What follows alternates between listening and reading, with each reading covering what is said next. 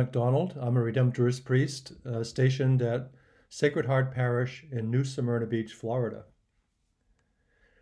The French playwright Jean Anouilh wrote a play in which a group of people were gathered just outside the gates of heaven. They were impatient, knowing that they had reserved places inside. Suddenly, a rumor began to spread that God was going to forgive those other people too. They were stunned and started grumbling after all the work it took for us to get here. Then they grew angry and began to curse God. And in that instant, they were damned. That was the last judgment. Blessed are the merciful, for they shall obtain mercy.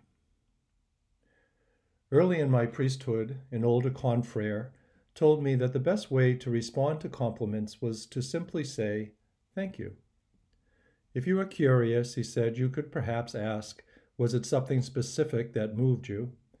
Anything else would be taking the compliment as if it were ours alone and not from the abundance of God's grace. We are servants, or we are supposed to be.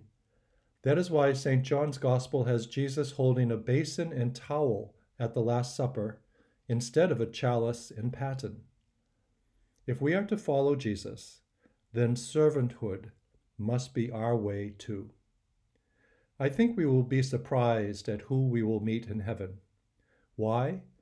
Because most of heaven's population will be made up of people who did not garner headlines in life. They were quietly working behind the scenes, making life better for the rest of us. The last shall be first, and the first shall be last. Are there reserved places awaiting us in heaven? Perhaps. But then why did St. Paul say that he still had to run the race, that he had not yet reached the finish line? We hope that God is preparing an everlasting home for us and for those we love. But we know that there is more for us to do.